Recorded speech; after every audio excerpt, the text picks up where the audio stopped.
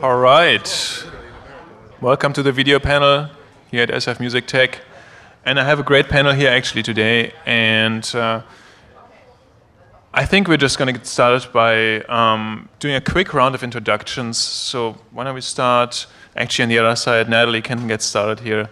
And 1 or 2 sentences about who you are, why you are on a video panel. And since it is a video panel, if you feel up for it, if you want it, you could share one of your favorite music videos that you've seen recently or something that you've seen online that really caught your eye. I will do all those things. My name is Natalie Dawn. I am half of the band Pomplamoose, and we've basically made a name for ourselves by making video songs, which is a concept that Jack was clever enough to think of. The basic concept is that what you see is what you hear, and there are no hidden sounds. And I am the video editor for Pomplamoose, and Jack is the producer. And sorry, I'm introducing you at the same time. It's really hard for me to just talk for myself, apparently. So what's your favorite video? My favorite video, actually, recently, one that I saw that really impressed me was one that Jack introduced me to, which was a dancer, and he was dancing on the wall of China, and he was really impressive, and I don't remember his name. What was his name, Jack? Nonstop. Nonstop. Thank you. It's really amazing. Great dancing. And with that, we hand it over to Jack. What she said. My favorite music video that I saw recently, because I think it's emblematic of the times, was a young girl named Tiffany Alvaro, I believe. She was playing guitar and singing in front of a webcam. She had 3 million views, and she was singing an original song, just lip-syncing to a recording of her original song, and it was on a pretty crummy home video camera. And she's killing it in her bedroom, making a living as a musician. All right. Next up is Mike. Yeah, hi, my name is Mike Rosenthal. I do digital strategy for the band OK Go and run their record label Paracadute. Favorite video? I saw, my wife showed me a video the other day on YouTube of Cats and Boots. Is anybody here familiar with this? No? Yes. It's like, starts out with one person saying cats, and it's just an image, a random image of cats, and then boots, and then it slowly builds into this sort of techno dance song, Cats and Boots. And anyway, check it out. I have absolutely no idea what it's called, but I bet Googling Cats and Boots will bring you right to it. Sounds pretty good. Yeah, it's fantastic. I think we need one volunteer afterwards who does a playlist out of all these videos. Right. That'd be great. And Jason. I'm Jason Ross. I'm the head of strategic partnerships and original media at The Bowery Presents, and an executive producer at Show Cobra Entertainment that produces all of that original media for The Bowery Presents. And my favorite video right now is Comeback Kid by Sleigh Bells. My name is Isaac Bess. I do strategic partnerships for YouTube, specifically around music. And my favorite video is a few months old, but I've been watching obsessively the Azalea Banks video for the song 212, a newly signed Universal music artist. It's kind of dirty. All right. It's really good. So it should be in the playlist for sure. My name is Janko Redgrass. I'm a staff writer for GigaOM, and I'm the moderator of this panel today. And I guess my favorite music video last year was Maria Aragon singing Born This Way. And if you haven't seen it, 50 million people have seen it, but if you haven't seen it, you check it out.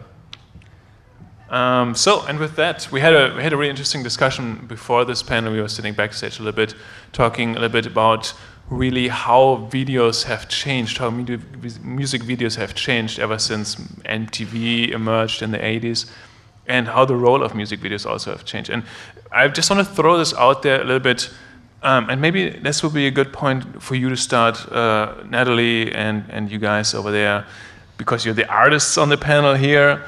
So you said you kind of came up with this new idea for a music video as a maybe its own art form a little bit, an online music video. And tell us a little bit about why you came up with this and how it evolved, and how maybe also how you guys using video and how you guys using YouTube has changed over the months and as you became more successful. You start. Okay, well, this format that we use called the video song really was a practical decision. It started when I was sort of looking at my MySpace page and seeing, it was about 4 years ago. I had my usual 3 plays that day, and I was sort of getting depressed and thinking about, how am I going to make a freaking living? And then I got sent a link to a video on YouTube, and sure enough, there was some dude, singing and playing, and I had spent like 4 months crafting this one recording, and there were all these layers, and it was really elaborate and intense, and he was just singing and playing, and he had, 1 million views or something ridiculous, and I toggled back to my MySpace page and sort of realized that I was uploading music onto the wrong website. And so it became sort of a practical challenge of how to convert music into a video experience for users that was both cheap from an artist perspective and wasn't creatively taxing. And taxing on a time basis too, because the creation of a music video is a big endeavor, and I've made music videos before that take months to do, especially if you're working on a low budget and you're having to pull favors, and it's a big project. It's more work than creating a song. So how do you create a video experience for users that allows you to upload something onto YouTube that preserves the musical experience as well and introduces people to your music? And the answer that we came up with was just film everything you do in the recording studio, film every layer, and then film every take. And once the song is done, you can imagine a machine that could build that music video. Once the song is finished, recorded, and produced. No, I'm not saying editing. I'm just saying the video, every video is kind of the same. It shows you the layers. That's, it's almost educational in a way. So that was, that was the reason for its creation, was a cheap and easy, non-creatively taxing way to convert music into a video experience for users on the web. Yeah, why don't you jump in? That's before my time, before I joined YouTube 6 months ago. How did you guys become partners? Well, we went to the same school, and we met. So, sorry, I didn't mean with each other. I meant with YouTube. Oh, I thought you were asking that's how my we story. became a band. I'm sorry. well, I guess eventually, once you get enough views, and one of our videos, our cover of Beyonce's Single Ladies wound up on the homepage, and it got about 500,000 views, in over a day or two, and then we started getting a lot of views on a regular basis, and we got an invitation from YouTube, and Michelle. Yeah, and we signed up for the partnership, which is as a lot of you know, is the revenue share program that YouTube has with its users that get a lot of views on a regular basis.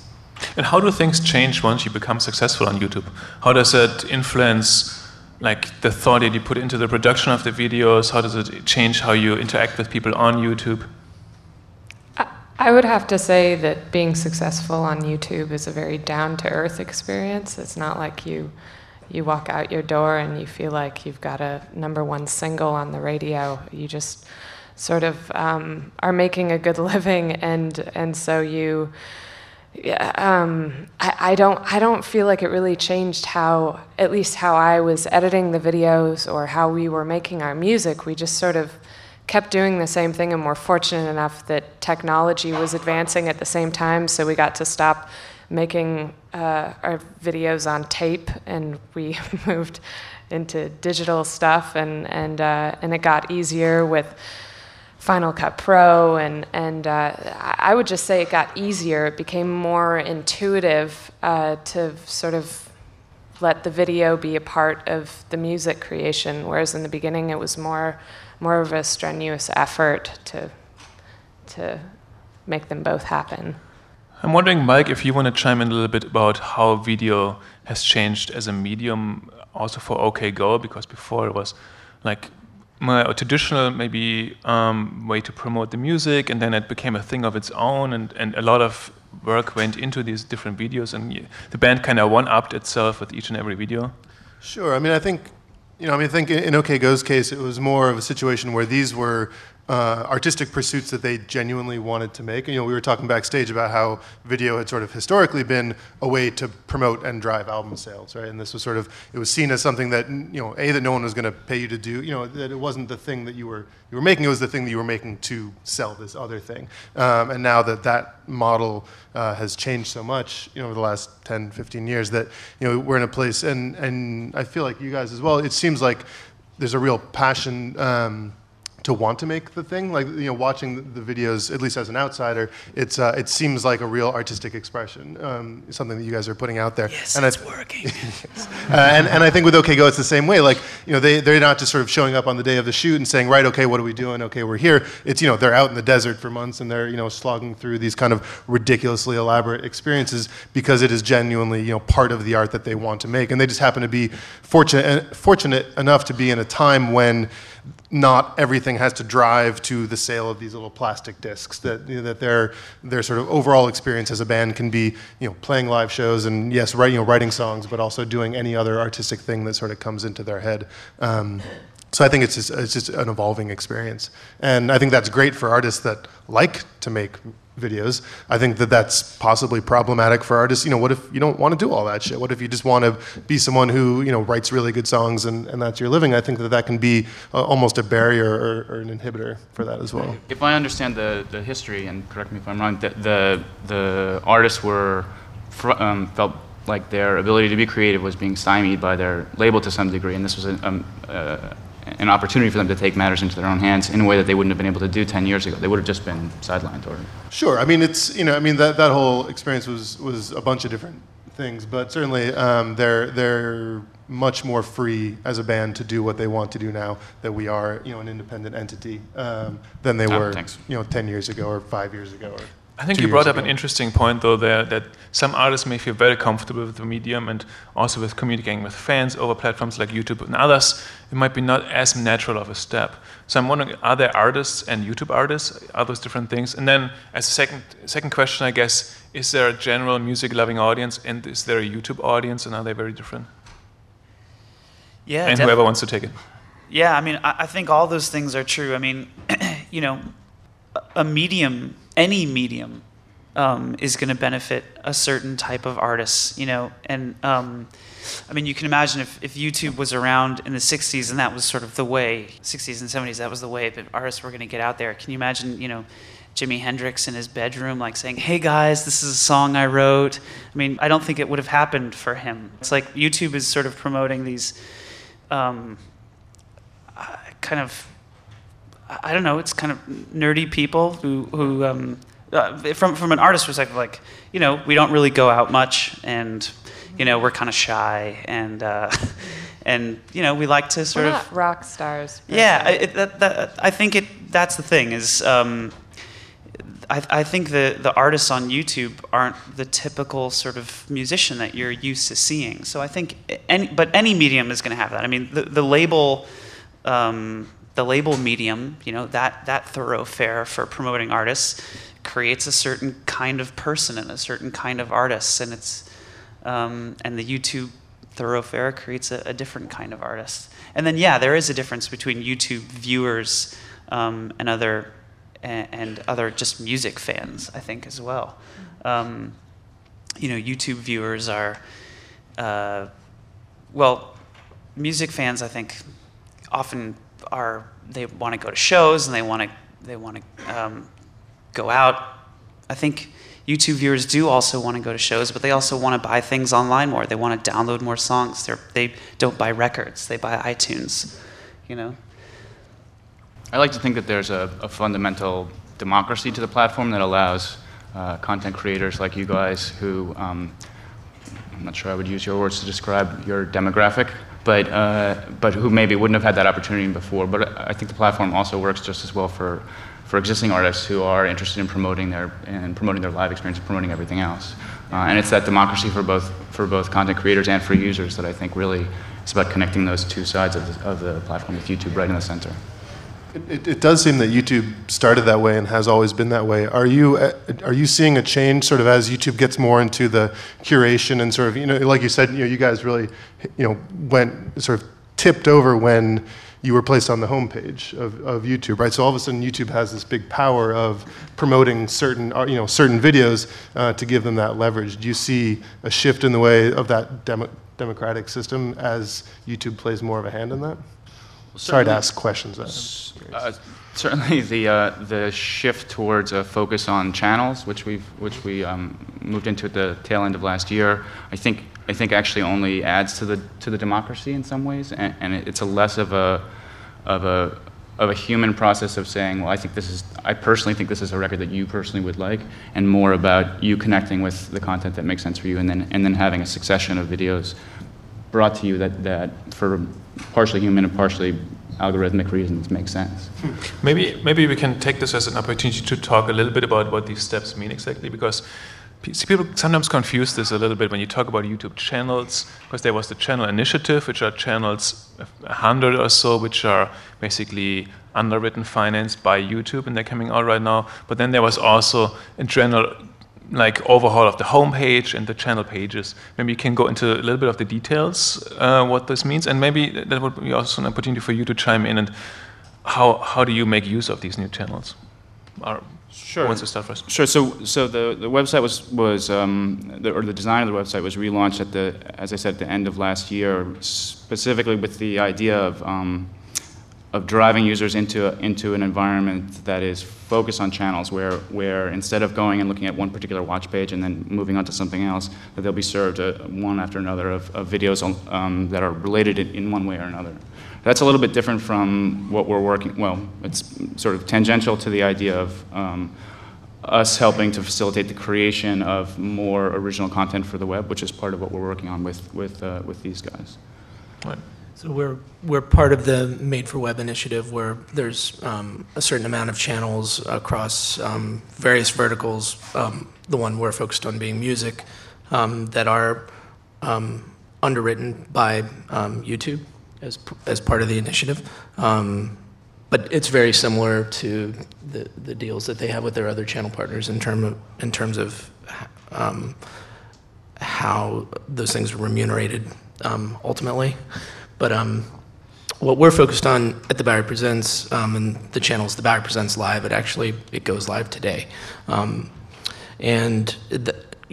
focus is on elongating that concert cycle. So video for us is reaching our consumer base and loyal music fans before they get to our venues, and then again, when they're leaving from the artist side, we're hoping to develop artists faster and get them from the Mercury Lounge, for example, 250 seats to the Garden, 15,000 seats. So being able to have a strong strategic partnership with YouTube and other digital platforms, whether it be a Pandora or whatever best of class across the board, that's what we're looking to initiate. As far as our focus on channels, what we're hoping to see, and again, we don't really have the data yet to prove this, because we just launched this morning, is a focus on channels pushing like-minded users to each other. So I'm hoping that our content, while it's exclusive to our channel, is syndicated to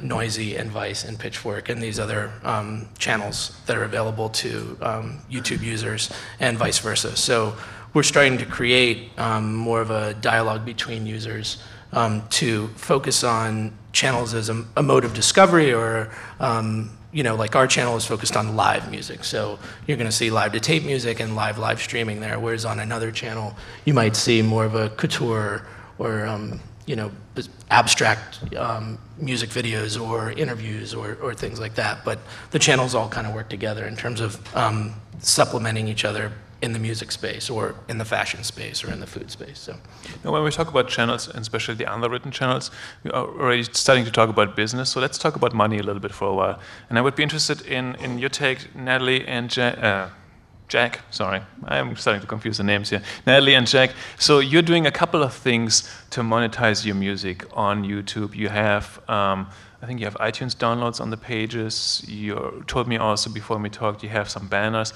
How are these things working? What's working better? And what's the right combination to get people engaged and not get them angry at you? Well, yeah, we were discussing earlier having ads on your videos, which we do have ads on our videos now, and we do monetize in that way. But the truth of the matter is that much like the old music video, our video songs are an advertisement for our music, and the way we really make a living is through downloads, and primarily on iTunes. And so people, we have hundreds of thousands of subscribers, and a small percentage of them will go and download our music, and that's how we make a living. There are also the ads, but it hasn't really. We don't get tens of millions of views, unlike a lot of the pop acts that are on YouTube right now. So it's just not as lucrative for us as it is for people who are really getting millions of views. Yeah, our pie is pretty much half downloads, half licensing and commercial and corporate relationships. And then a very small sliver of that is ad revenue. So Isaac, why are ads not working for them? And what can I do to improve, or what can you guys do to improve it? And also, how do you think ads are going to play a role in the future in artist revenues? Well, I hope that the trajectory of your advertising revenue on a month-by-month basis is heading skyward. And I think that as your careers grow and as the platform continues to evolve, I think you'll see that portion of the pie continue to get bigger and bigger. That's certainly the trends that we're seeing across all of our music partners. But maybe we can talk about other things we can do to help expedite that process. One other thing that you mentioned was, there are these different tie-ins with download stores right now available on YouTube, but a couple of things might be coming in the future. Can you give us a little preview of where this is going? Sure. We launched last fall what we're calling the YouTube merch store, and sort of adding on the iTunes, Amazon, and now Google Music download links that have been on the store for a while, or on the site for a while. We have a partnership with Topspin and with Songkick around the sales of artist merchandise and on concert tickets and things like that. And we have a bunch of other partners that are in the works that I think will only add to the richness of that user experience and hopefully add to the commerce opportunities for our music partners. So Mike, what kind of role does branded content play? And OK Go, of course, just had the Super Bowl. Essentially. Yeah. So tell us a bit about how this works for the band. And yeah, sure. I mean, since we left Capitol Records, I mean, a lot of our time has been spent sort of thinking about how do you replace the bank? How do you replace the major label system? In as you sort of move to a place where more and more bands are no longer part of the major labels, and for us, we have certainly turned to this idea of corporate partnerships to get various creative endeavors out the door, things that just wouldn't be possible to do on our own, that we just couldn't afford to do. And so, and we worry about it every time we do it. I mean, or at least I do, from a sort of outside perspective, I feel like growing up, for me, in the sort of 80s and 90s, there was a sense of, you're selling out and you're a sellout for associating with that. And I just think that we just really haven't found that reaction from fans to be the case, much to my sort of initial surprise. But it's people. I think people get it more and more now than ever before. That especially if the major label's not there for you, the audience. You guys don't want to pay for the music. We can't afford to pay for the thing. So who's going to pay to make the thing? And if the end result is there's a Chevy car in this commercial, in this music video we wanted to make, and we got to make it, and you got to see it, and kind of everybody wins. I think that the verdict is very much still out as to whether that's a model that's going to work for everyone and forever, but I think that for us right now, it definitely means that we get to do the things that we want to do. So we're very sensitive to it as a model, but it's worked out for us so far. So we have brands pay, we have advertisers pay, we have people buying downloads. Of course, when we take a step away from videos, people pay in all kinds of different other ways for music, and subscriptions are starting to become a bigger role.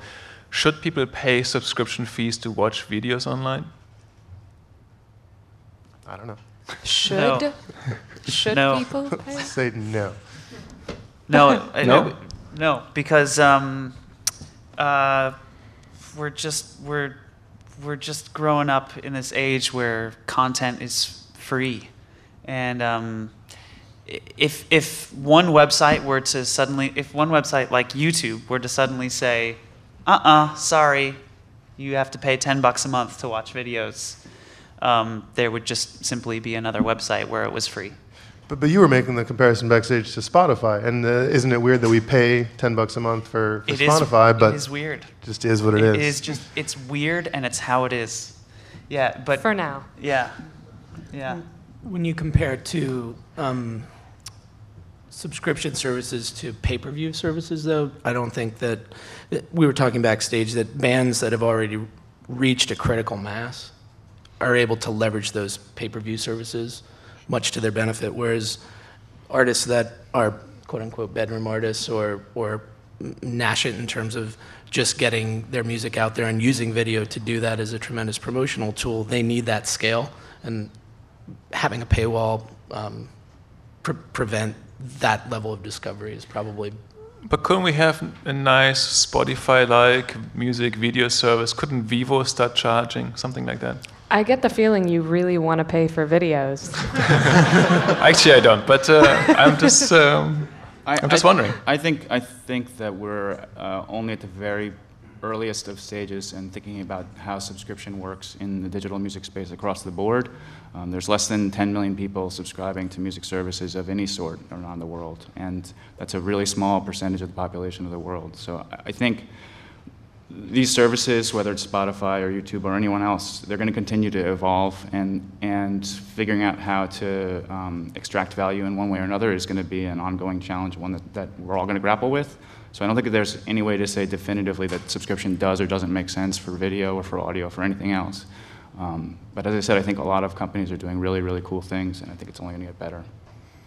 Let's talk about some of the cool things that are happening, or some of the things that might come up next or play a bigger role next. And Jason, you guys are doing a lot of stuff with live streaming already. We are doing a lot of stuff with live streaming. So how big are the audiences for this now? Well, that's a good point. So we'll find out on Friday when our first live stream takes place, 10:45 East Coast. So now it's 50 right. people more. Yeah, so 50 people will watch it now. You know, the idea of live streaming is growing rapidly. You know, the technology has changed tremendously over the last 5 years. We've provided live streams for almost every digital platform. And this is our first foray into really being consumer-facing as a brand. So most of the views are definitely generated on VOD. But the level of support that we've received as part of this new initiative on YouTube could change that drastically. I mean, we're part of the music page, we're part of the global splash page, we're part of, you know, different promotional elements that I think will help drive that awareness and start to create these channels as a destination for live viewing.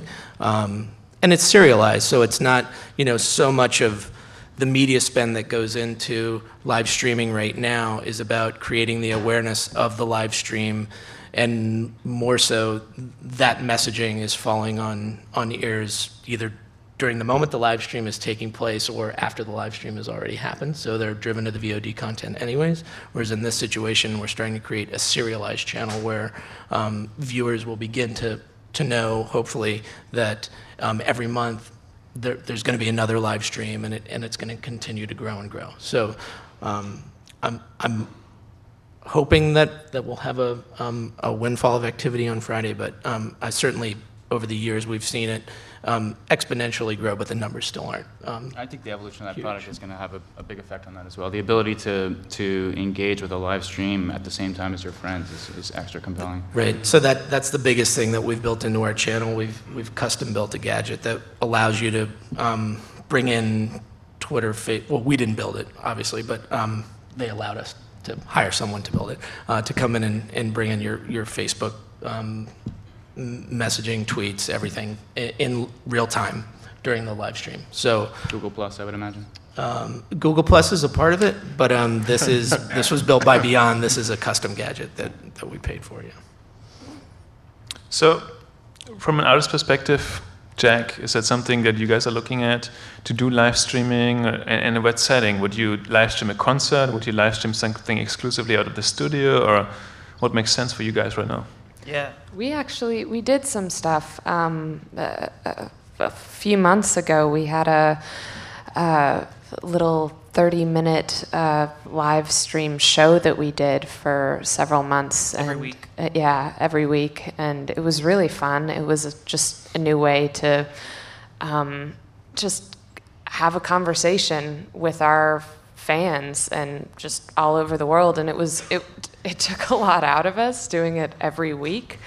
But recently, a good friend of ours, Lauren O'Connell, who's also an artist and a singer-songwriter and who has been making a living through YouTube, did a show on Stage It and made, a good chunk of money in just one thing with 100 people attended, but they tip, there's a little tip thing, and it's incredible. It's all you're doing is sitting at home and playing music live for people, but suddenly you're getting paid for it, and it's more than you'd get paid to go out to San Francisco to a gig and play a show, and it just makes so much sense, and we were really, really blown away by the whole thing. I think if you could draw, I'm not sure if anyone's ever done this because it's kind of hard to do, but if you could draw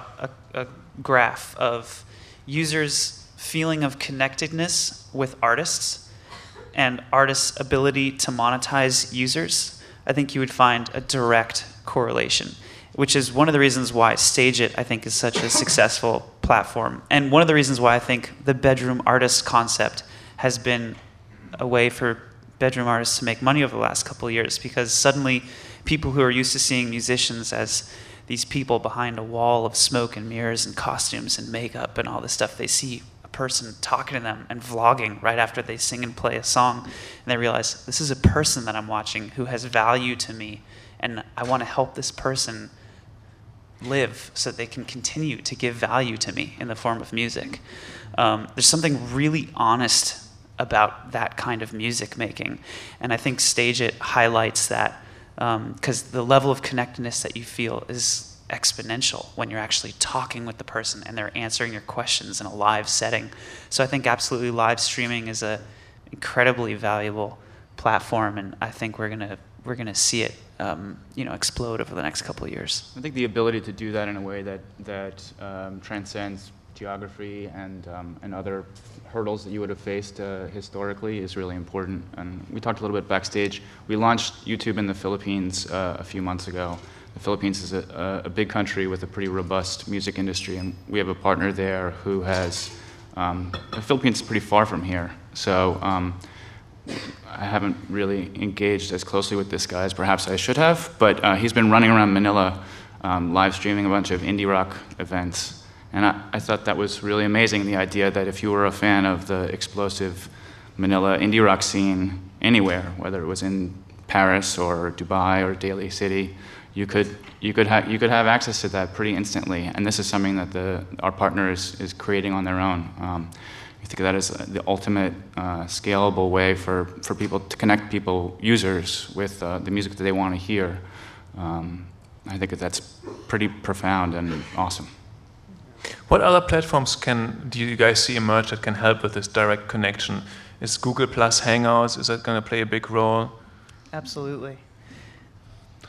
Yeah, whatever, there's loads of stuff. Even something as simple and basic as Twitter is amazing. Seeing people, people will write to OK Go on Twitter all the time, and when the band just, takes a second, writes back to somebody or answers a simple question, people just flip their lids, because they see it as just immediately they've just had this direct communication with the band, and that, 10 years ago that would have been impossible, right? Maybe you write a fan letter and send it off and hope that somebody writes something back, but there's just so much more ability. I think for artists, artists who are coming up, there's probably a lot of incentive to engage on that level. But I think what you're saying about how exhausting that can get after a little while is that can be a real concern. Is that there's so many opportunities for artists to get onto maybe Google Plus or any sort of back and forth kind of video streaming thing at any time, and all of a sudden it's it's so much of you as an artist that you're giving up on an ongoing basis that it could be exhausting too.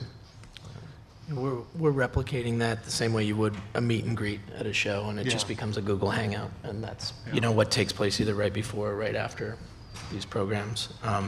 But the volume of artists, or the volume of fans that want to participate in that is, to your point, like so amazing when you start to look at it, just that one little dialogue, that piece that comes back from the artist to the consumer base definitely invigorates the conversation, and you can see it start to expand pretty rapidly the more that they engage with it. Yeah, but there's so many of those little things you can do that aren't that hard. I mean, I'm always trying to get the band members, to just take a little photo with their cell phone and just send it back so we can tweet that out, or just record a little something backstage for the fans and send that out. And anytime they do a little thing like that, it's extremely well received. Maybe I think we can start getting some questions from the audience soon. So if you guys have some questions, I want to ask like one or two more before the hands go up. But you can work on your questions right now. It's your 5 minutes notice. No, I don't know. But one thing that I wanted to still talk about is how new devices kind of change music videos, and how that also give new opportunities. Because it seems to me like, well, first of all, there's an explosion of mobile devices, of course, but then it also seems like the best stereo in the house for many people is not connected to the TV screen. And there's some device that can stream music, video, kind of stuff on the TV as well, whether it's be an Xbox, PlayStation, Google TV, some people have that as well.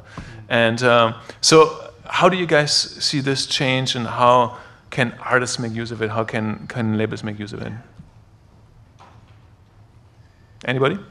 Well, from a personal perspective, at our house, we have a TV with a stereo, and we have an Apple TV there, and then in the kitchen area we have an Apple TV there with another stereo, and then this is all very recent that we've achieved this dream setup. But I'm so proud of it. No, music is a big part of our lives, and so part of the trick is setting up all your environments so that they're conducive to music. I really like listening to music in my car because that's one of the best subwoofers that I have, and from a consumer's perspective, I think all that technology is great. I'm not sure that I've really thought about that from an artist perspective, because I know that most people, or at least as I'm mixing, I know that most people are going to be listening over a variety of speaker systems. So I make sure it sounds good on a laptop. I make sure it sounds good with no bass. I make sure it sounds good with a lot of bass. And that's kind of important to think about from at least a mixing and a creation perspective. You want to make sure that your music sounds good on all different kinds of speaker systems. Yeah. Jason, do you want to chime in a little bit about how you program a channel to work in a TV setting as well? Sure. So I think our purview is the size of the screen is endemic of the level of engagement that's going to take place. So right now we're seeing like iPad users are able to sustain a little bit longer in terms of engagement than watching something on their phone, and then an Apple TV or Google TV, home viewing on like your 1080i like big screen. That's where our long form content is geared towards. So the channel has both serialized 2.5 to 5 minute programming and also long form programming. So depending on what device you're using, you can commune with us at a different level of engagement. But I would imagine that the improvements in the technology on the production side as well have some bearing on that as well. So the idea that you can create a That's absolutely correct. So, 5 years ago, we might have been pushing out something at a very low bit rate in terms of what you were able to digest on your device. And now we're pushing out 5 different bit rates. And depending on the user's connectivity and the device that they're using, their experience could be wildly different. So you're getting an HD signal if you're watching at home. But you may be in another part of the world that doesn't allow for that, but you can still see what's going on. Okay, let's maybe go to the audience now and get some questions here. I think the hand over there, the gentleman was first. And do we have a microphone here? And if you can speak in the microphone, because I was told all of this is archived for eternity. So let's, go ahead. I have a question. How does all this work when you are who making the video or are making video that isn't for your own work? So you got your start with a cover song. OK Go has had videos that incorporated videos from their fans or fan-made videos of your work. So what do you see that's simplifying and streamlining the licensing for fans or other creative people who are doing things like lip dub videos that are really popular on YouTube but are made by people who don't have any way of clearly getting the license for that work? Well, I think the law takes quite a while to catch up to technology. And so what we have right now is kind of a giant gray area. I'm not sure anybody really knows what's going on, really. I mean, well, there are some... The people who know what's going on aren't supposed to talk about it. I mean, we've, at least from our perspective, we've run into a lot of, deals where they say, don't tell anyone this. Yeah. We're just going to do it. This isn't public information. And we're, all the time we're thinking, well, what if we didn't happen to know you? How would we know what to do? And there is no streamlined, is this a cover song? Yes. Well, then you have to buy this and click here and enter your PayPal thing.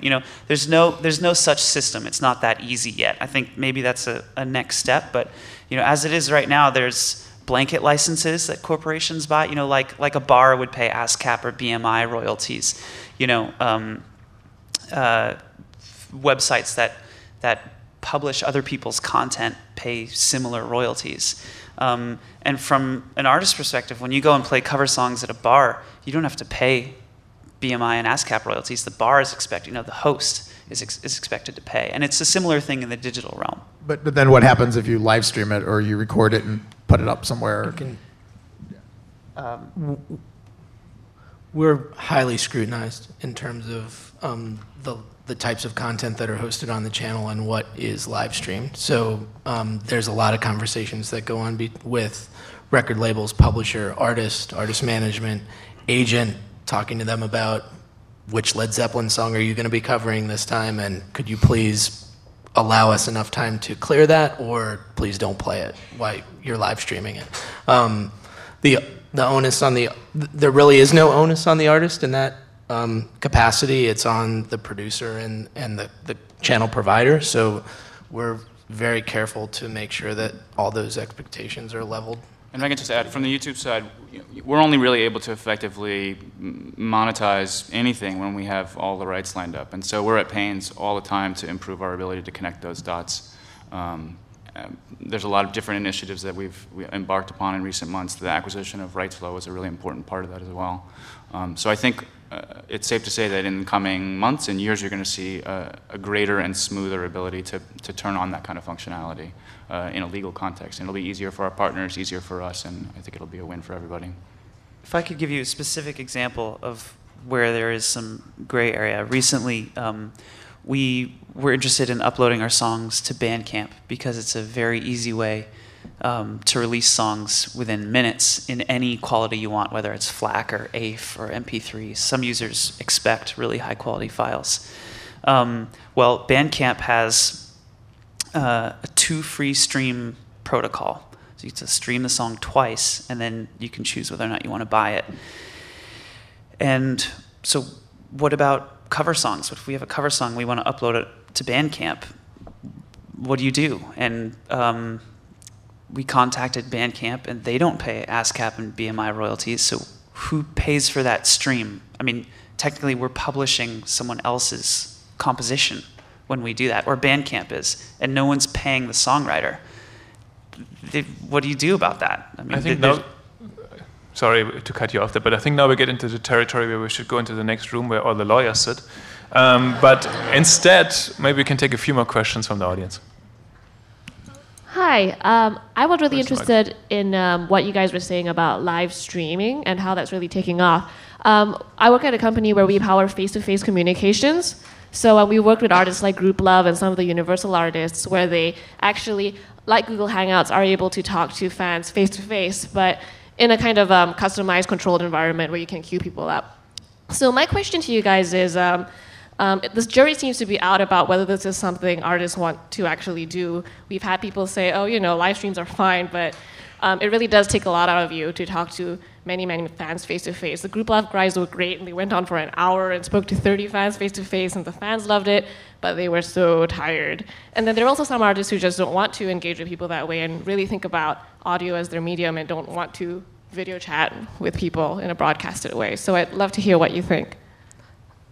Obviously, I guess it depends on the band, but for us, we don't tour very much, but when we do play live shows, as soon as the show is over, we're out at the merch table and we're signing things and we're talking to everyone, and we stay there until everyone has left. And it's really draining. It's a really draining experience, but nothing can really make up for that connection with a fan. Even just seeing you on stage is not nearly as powerful as walking up to you and saying, I really like your music, can you sign this for me? And it's the same thing for streaming. It's just, it's really a godsend. It's just such a great way to connect with people when the merch line is over, and yeah, it takes a lot out of you, but it's so worth it. And I think bands should absolutely do it because, I did a Kickstarter thing recently to raise money for my album, and I raised way more than I thought I was going to raise, and a lot of the funding came from people who had had that one-on-one experience with me, and they just felt like they had that much more of a connection. So I think we can just say that you raised $100,000, right? What was that? You raised $100,000? Yes. All right. I did. And it was she aimed for 20,000, so that was pretty good. Thank you. I've spent it all. As you should. We'll be in the limo out back. I think we have maybe time for one or two more questions, and I'm not sure where the microphone is. Oh, there we go. So I'm curious, aside from YouTube, and obviously in both the band's cases here, you guys have done a ton with YouTube, but as you were saying, the video is really an advertisement for the band. You're investing a lot in that. I'm curious about other channels outside of the most obvious online video channel, because remembering what it was like when MTV debuted and it was like, hey, it's a TV station full of music videos, and we kind of don't have that anymore. We have YouTube, but we don't have, I don't know, it's a different experience than that, and again, not everyone does have internet TVs at this point. So is there a life for your videos beyond YouTube? Are there other things out there? Are there other markets or international markets where those videos are in circulation at all?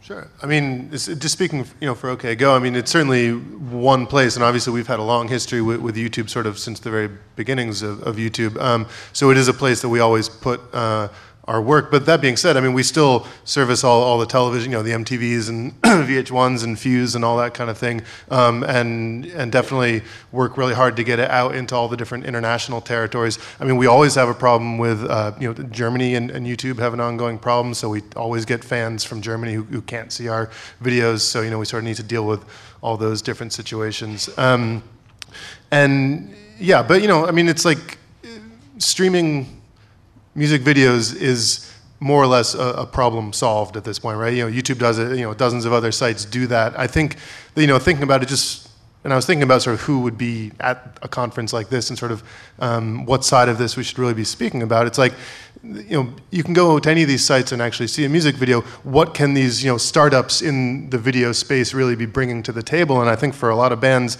it's the ability to reach outside of your fan base, is probably the strongest thing that any video company or tech startup looking to get in this space could bring. Is like, how do you sort of bring together, the Twitter fans and the Facebook fans, and sort of how do you get, like you're saying, beyond the reach of just people who watch you on YouTube, and a company that could bring that to the table, I think would be a big value. And I think that's a lot of what where YouTube is innovating, but they're certainly not alone in that space. And one more question, maybe? Hey, I actually just wanted to throw an idea out. You guys are talking about maybe video sites charging for streams, and then you're also talking about video sites that are accepting donations for streams. And I'm wondering, would it maybe be a good idea to give users the option of charging for their videos or accepting donations, and then the website taking a cut of that? And is YouTube going to do that anytime soon? You should definitely start that website. Cool. So we have a bunch of product ideas here already. Do we have time for one last question? Okay. I keep saying this is the last question, but we just keep going with this. All right, all the way in the back. And I'm sorry, I know there's just people here too, but we only have one microphone, but we're all going to stick around. Anyway. So it seems that music rights is a real mess, and people have tried to build tools around managing that workflow. Is there any movement that you guys see to actually reform the laws to make them actually make sense? As in, make sense for the current environment that we're in. Is there any movement to reform laws? The way that music is licensed and the laws and copyright laws and all that kind of stuff. Yeah, like Creative Commons, that whole movement is huge and is being adopted by mainstream artists for sure. Everybody's familiar with Creative Commons, pretty much. Yeah, I mean, that's the main one that I know about. Does anybody know any others? Well, I was just going to say that literally the panel that's happening right now downstairs is about copyright reform. So you may be able to hustle down there and catch the end of it. It's extremely complex, and there's a lot of different rights, and those rights vary by territory. We are all working really hard to figure out the right way to find the right solutions. It would be great if we could turn on everything for everybody instantly, but there's a lot of work to be done. And on that positive note, no, I think we had a great panel. I want to thank everybody very much, and let's give these guys a round of applause. And if anybody has any questions, just approach us, talk to us. Thanks. We'll be at the merch table.